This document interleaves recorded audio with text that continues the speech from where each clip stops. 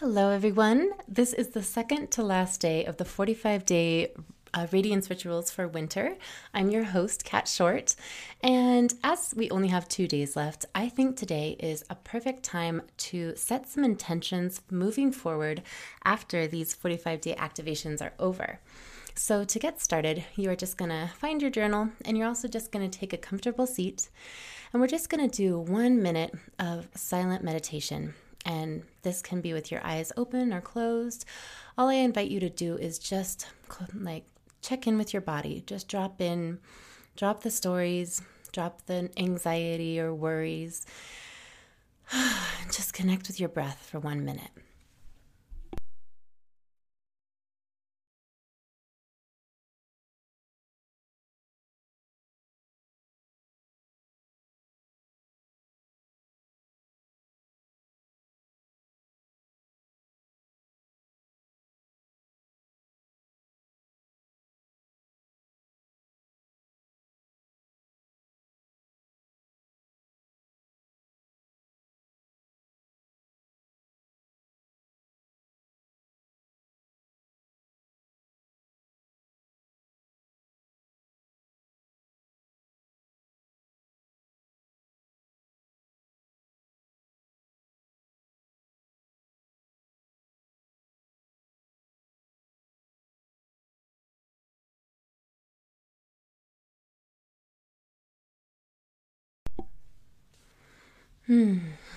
Welcome back.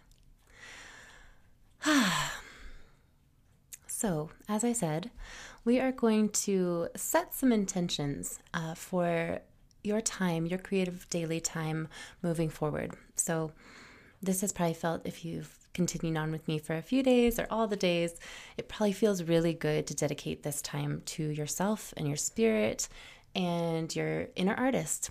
And so I truly hope that you do keep this up. I have a lot of free resources for you on my Instagram. Also, I will continue to be doing little podcast episodes on here, not every day, but they will be available to you. But I would also like you to kind of get some structure in place for yourself of what you want to continue with. And some of the things that I found when I am embarking on maybe a solo-led creative journey is to choose one activity that I really want to do for a certain amount of time. That always helps me. I do really well with containers.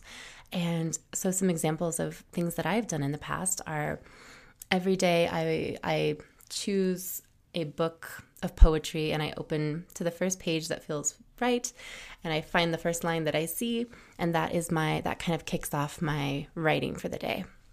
Another example is to effort to take one photo of something specific every day. So it can be a flower, it could be a bird, it can be a different part of your home.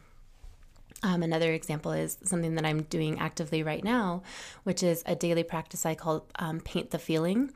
And I just buy little note cards, unlined note cards, and I have watercolors.